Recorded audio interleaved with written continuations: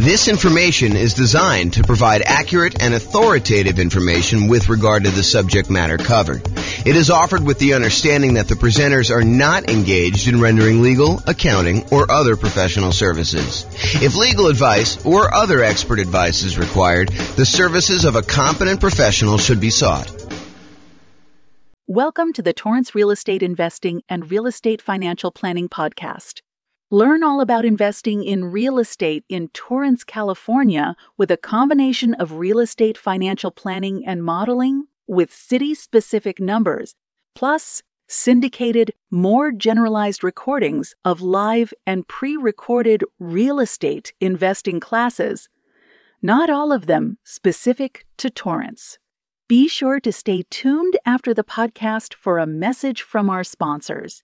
Well, good morning and welcome, everyone.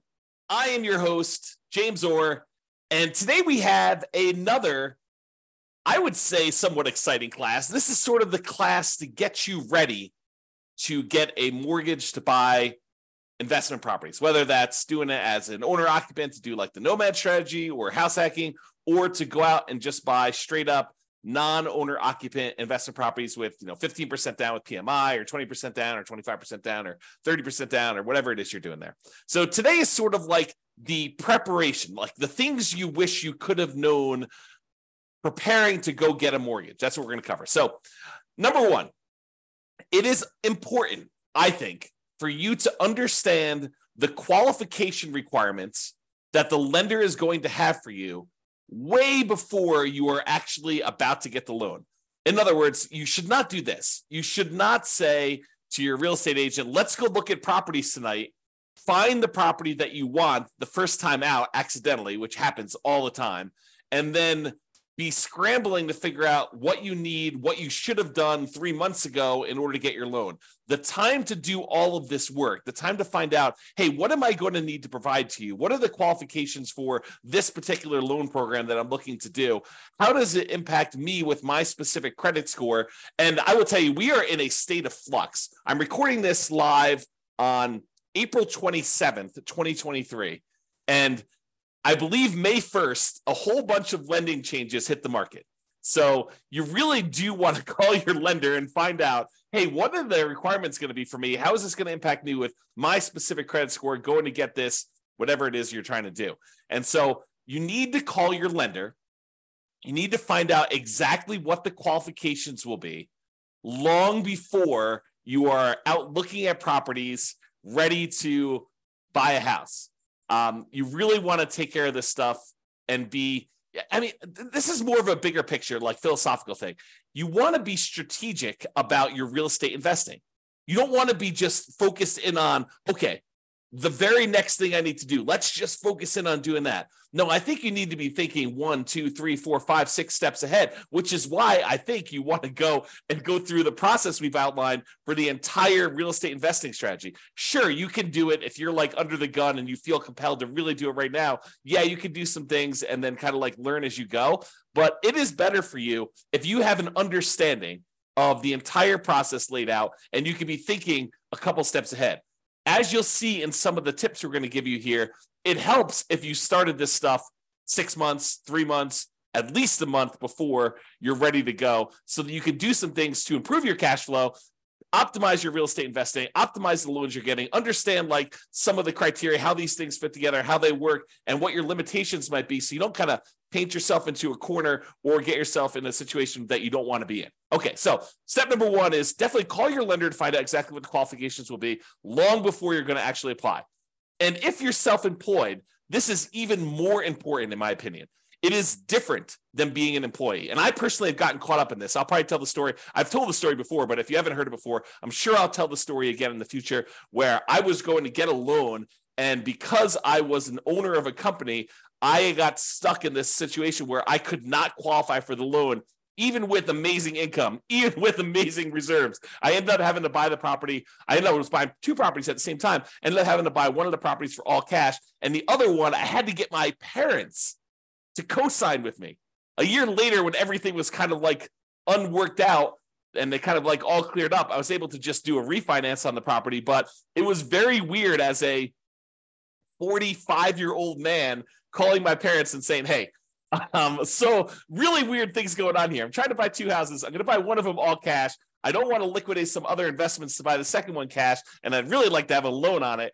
Would you be willing to co-sign for me on this loan?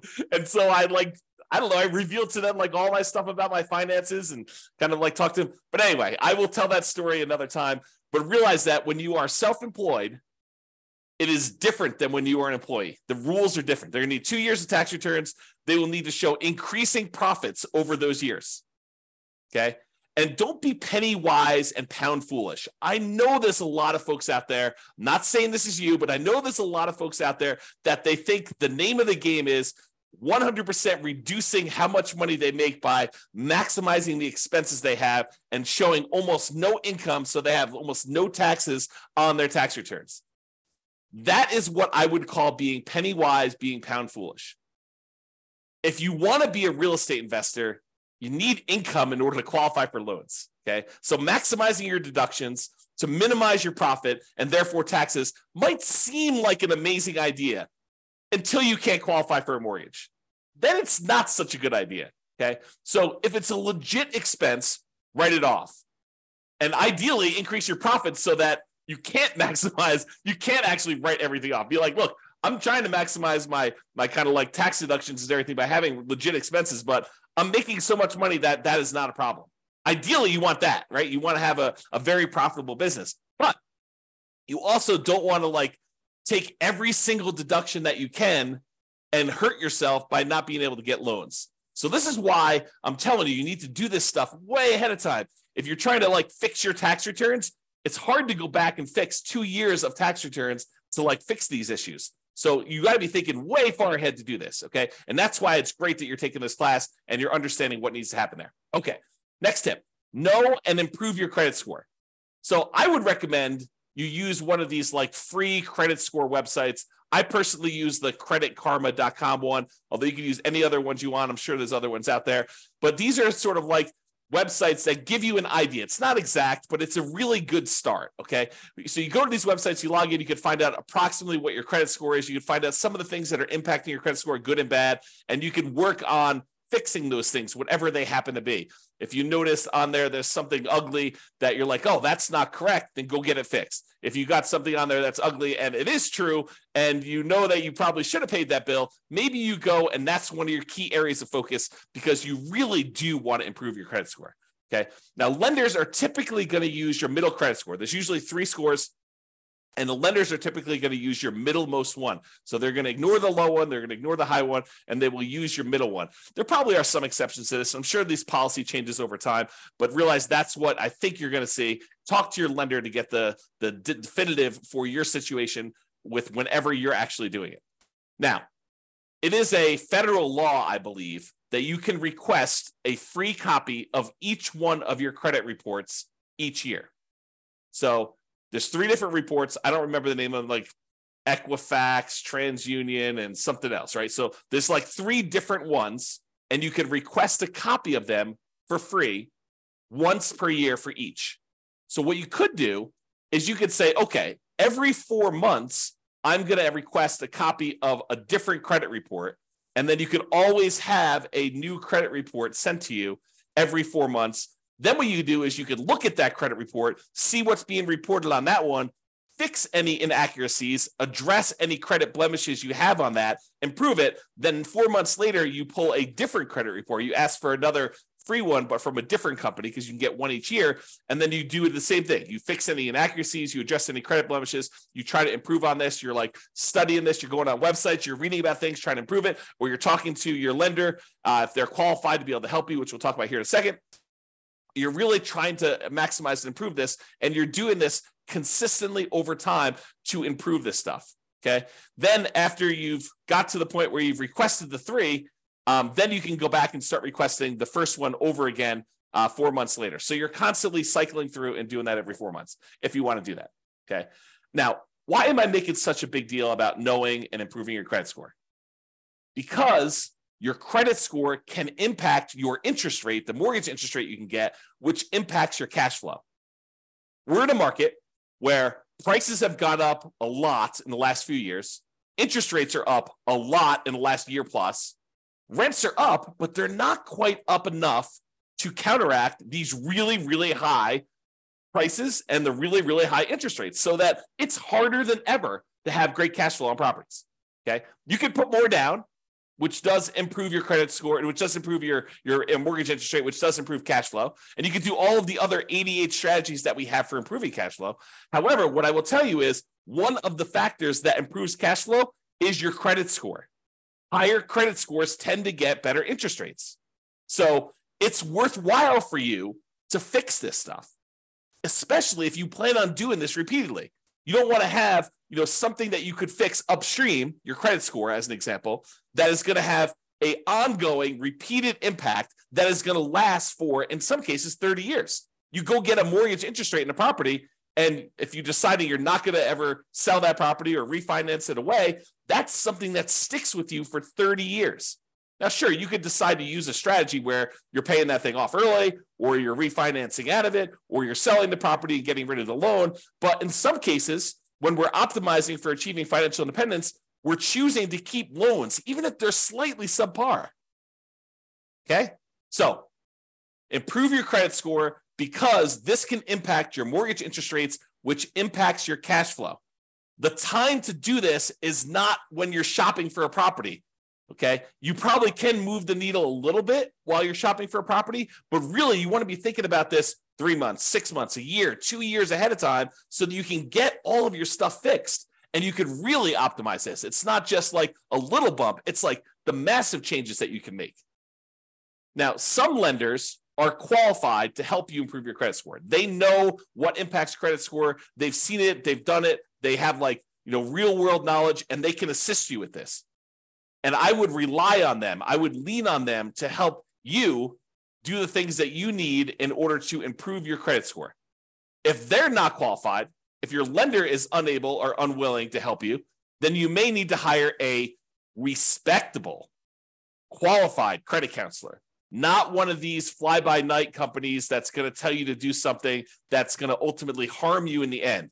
You really want to focus in on someone who is legit.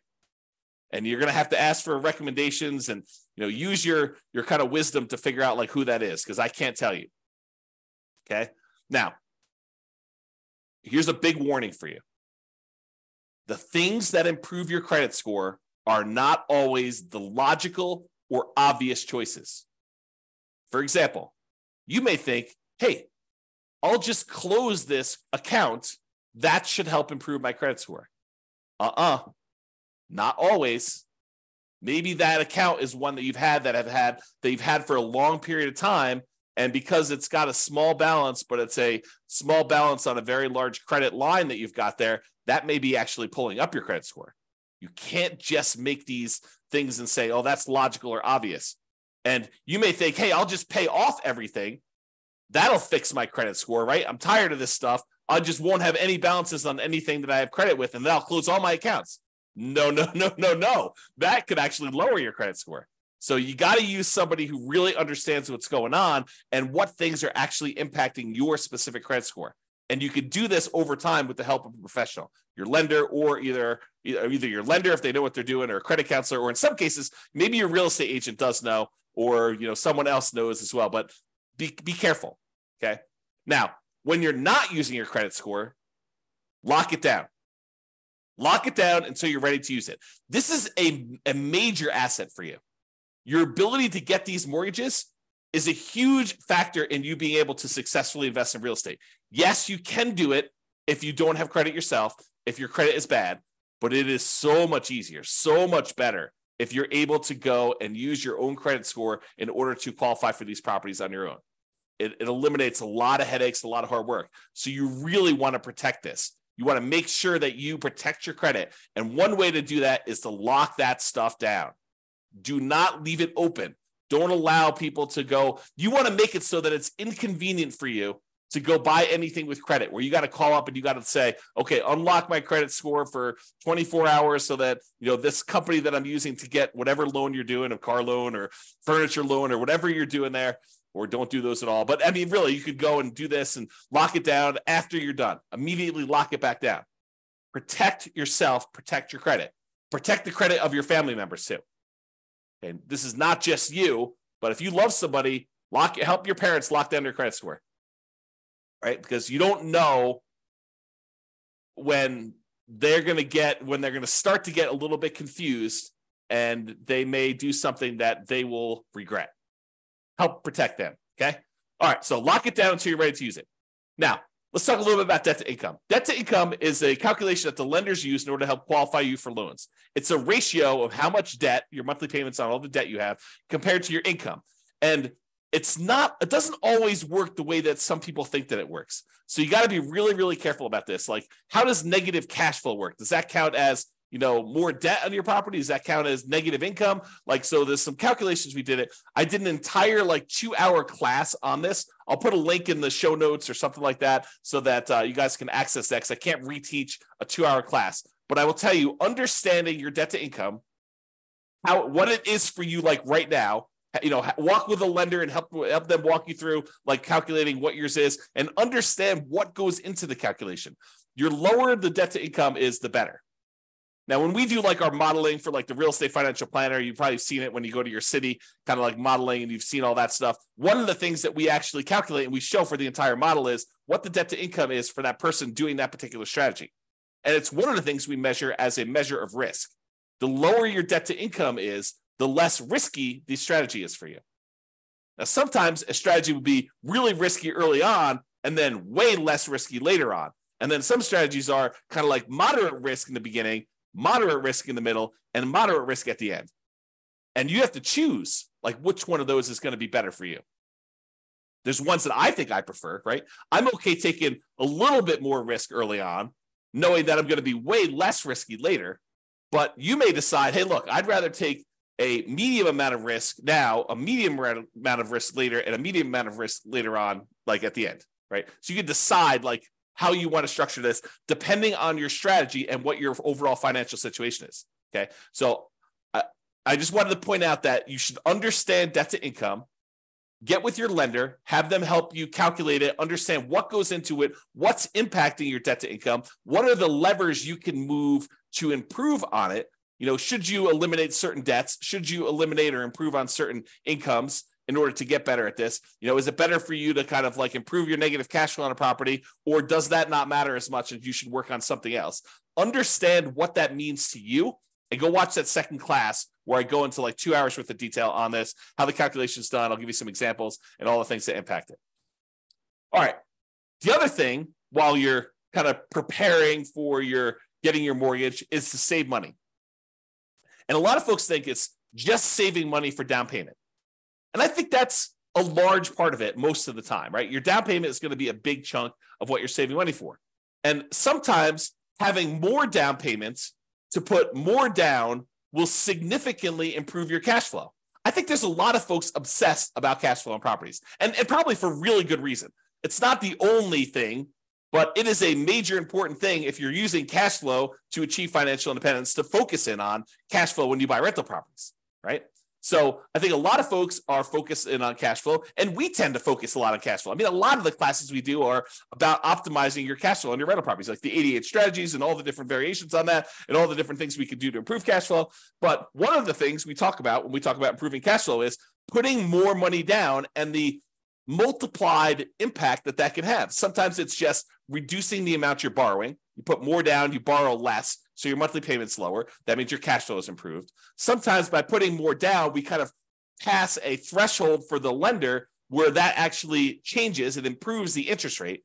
The interest rate for someone borrowing 80% loan to value is higher than someone borrowing, a 75% loan to value, putting 20% down versus putting 25% down. Your cash flow will improve because the interest rate changes from that. It's not just that you're borrowing less, it's interest rate improvement as well. So having more down payment can improve that. Not just borrowing less, but sometimes it'll also eliminate PMI. If you were going to put 15% down, but now you can actually go in and put 20% down and get rid of PMI, that's pretty significant.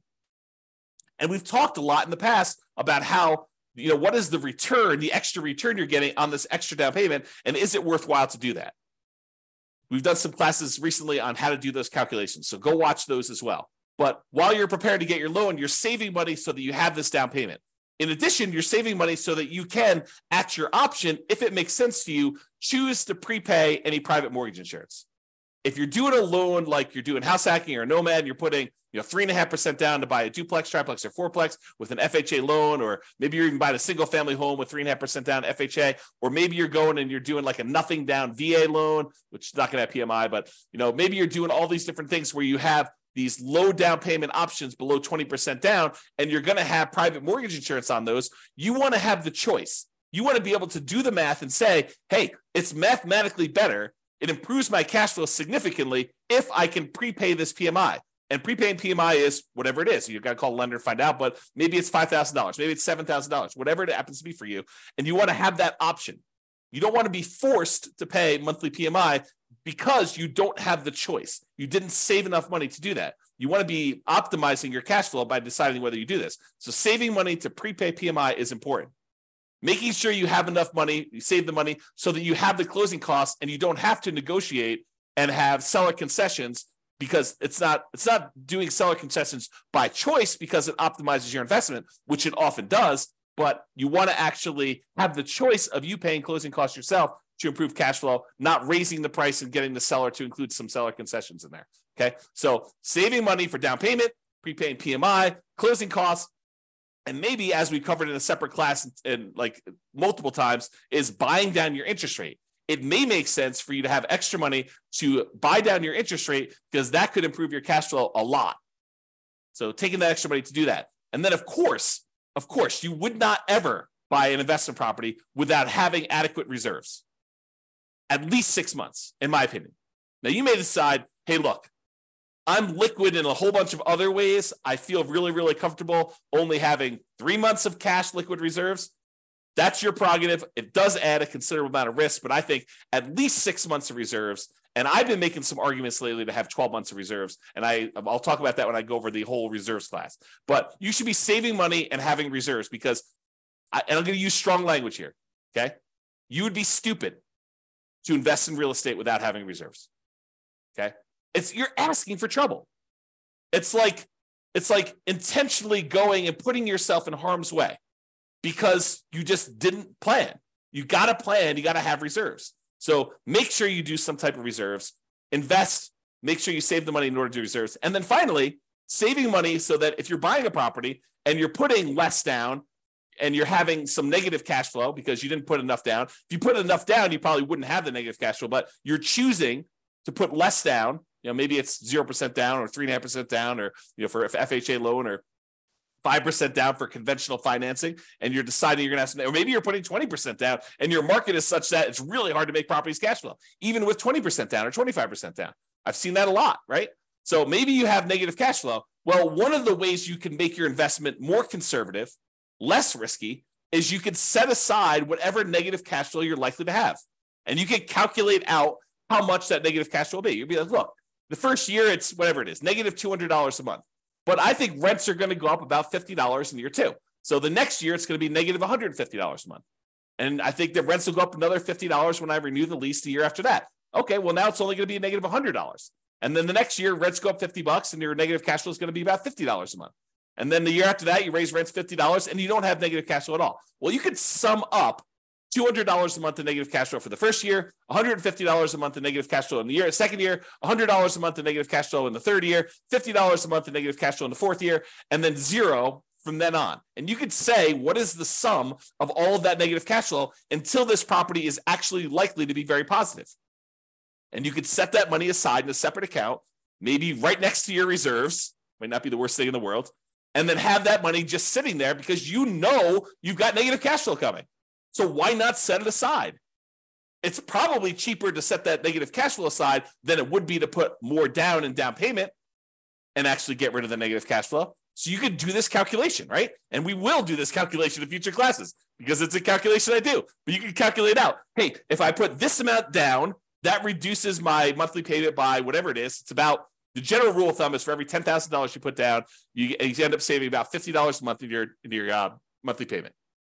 So if you set aside, $10,000 in order to reduce your monthly payment by $50, that would save you $50 a monthly payment. But if you look at your negative cash flow, you look, if I save up, $2,400 in year one, and $1,800 in year two, and $1,200 in year three, and $600 in year four. If I do my math right, that's probably around $6,000. I don't know exactly what it is. I'd have to go add them up, but just off the top of my head, it's probably about $6,000. Well, $6,000 to get rid of like your negative cash flow risk, right? It doesn't completely eliminate it, but it really reduces it when you set all the negative cash flow aside up front versus putting an extra $10,000 down just to save $50. Might be better to set that $6,000 aside for your negative cash flow. And that's what I'm talking about. Okay. All right. So saving money, down payment, prepaid PMI, closing costs, buying down your interest rate, reserves, and negative cash flow, setting aside any negative cash flow you have. All right. Let's talk about what you're likely to be requested in form of documentation from your lender in order to get the loan.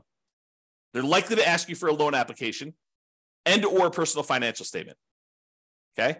They're usually going to ask you for a color copy of your ID, some type of state-issued ID, any recent W-2 and pay stubs, any proof of any other sources of income you're getting as well. So if you're getting some type of income from a side hustle or whatever, they will likely ask you for that as well.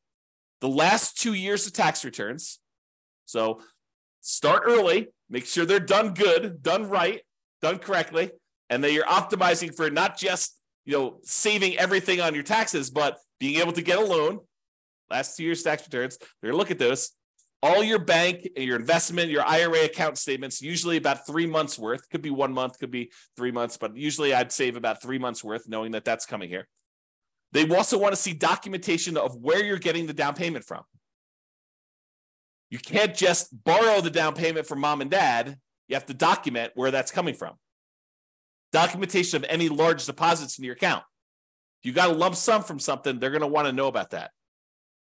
And then on each one of your properties, any of the leases, proof of insurance, any HOA documentation for the HOA and payments related to that, mortgage statements for all the properties you own. And then if you closed on any properties recently, they're going to want to see the HUD-1 or settlement statements for all the recent purchases. So that's a good general list of what you might expect to see a lender request from you. So now you know, why don't you start putting it together in a nice, easy to find, organized place so that when the lender requests it, it's all in one spot, which is what I'm going to talk about next. And I will point out one other thing about the list of documents, that your lender may have additional requests. They may have less requests. But if they have additional requests, you have two choices. You can get all worked up and upset over it. Oh, why do they need this, and complain and everything like that? You can just say in advance, hey, I know that they're going to request other stuff. I'm just prepared. I'm going to just give them what they need because they're my quote partner in this. They're willing to loan me 100% of the purchase price, 95% of the purchase price, 80% of the purchase price, 75% of the purchase price. They're coming to the table with a large chunk of money to help you acquire these assets, to help you acquire these real estate investments. They're a financial partner for you. And your financial partner says, hey, I need a copy of your cable bill. And you're like, why do you need a copy of my cable bill? Or you could just say, sure, partner, I'll show you my cable bill. No worries. Here you go. Whatever you need to see. All right. Organize your files. So you know you're going to need this stuff. So why don't you get organized and stay organized? Store all the files that your lender will likely request from you in a well-labeled, organized folder on something like Dropbox. And I use Dropbox because not only does it keep a backup and it stays organized and stuff on your local computer and any other things you need, like if you're out with your lender and they need something, you can send it via your phone or your computer or go home and do something. But you can also share the entire folder with them, and then they'll have the most up-to-date stuff that they need. They'll probably request you the link again, but you can give them access to it and just have your files organized that way. Keep that folder updated with your latest tax return. So as you file a new tax return, just put a copy in there. Any pay stubs you get from work, scan them or use them from your email, save them into that folder, store them there. Any property records you have that you're going to need to share with them, put that in there. And I have a typo here. I'm going to just go ahead and correct that. As you get updated versions, save them there.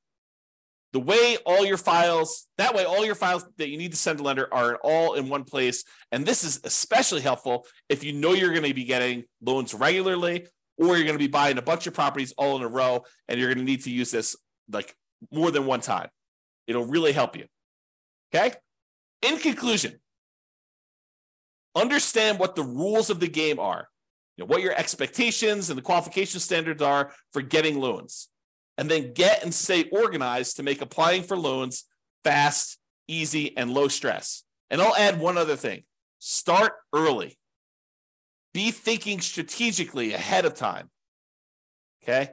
Start early. And think strategically.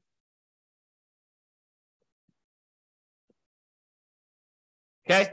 That's all I got for you. This has been James Orr. Hope you enjoyed this class. I definitely enjoyed it. And we will talk to you at the next class. Bye-bye for now. With home prices up, mortgage interest rates up, and rents up, but not quite enough to counteract the higher prices and interest rates, cash flow on rental properties in Torrance is harder than ever. Book a call with the Real Estate Financial Planner to apply our proprietary 88 strategies to improve cash flow on your rentals. See the show notes for a link to schedule your call and improve your cash flow today. If you're a real estate agent, lender, or professional in Torrance that wants to help our real estate investor listeners, consider reaching out to learn about collaboration opportunities with this podcast. We'd love to add more value to our listeners by having you assist our investors buy, sell, and finance their real estate investments. See the show notes to schedule a call to discuss collaboration opportunities.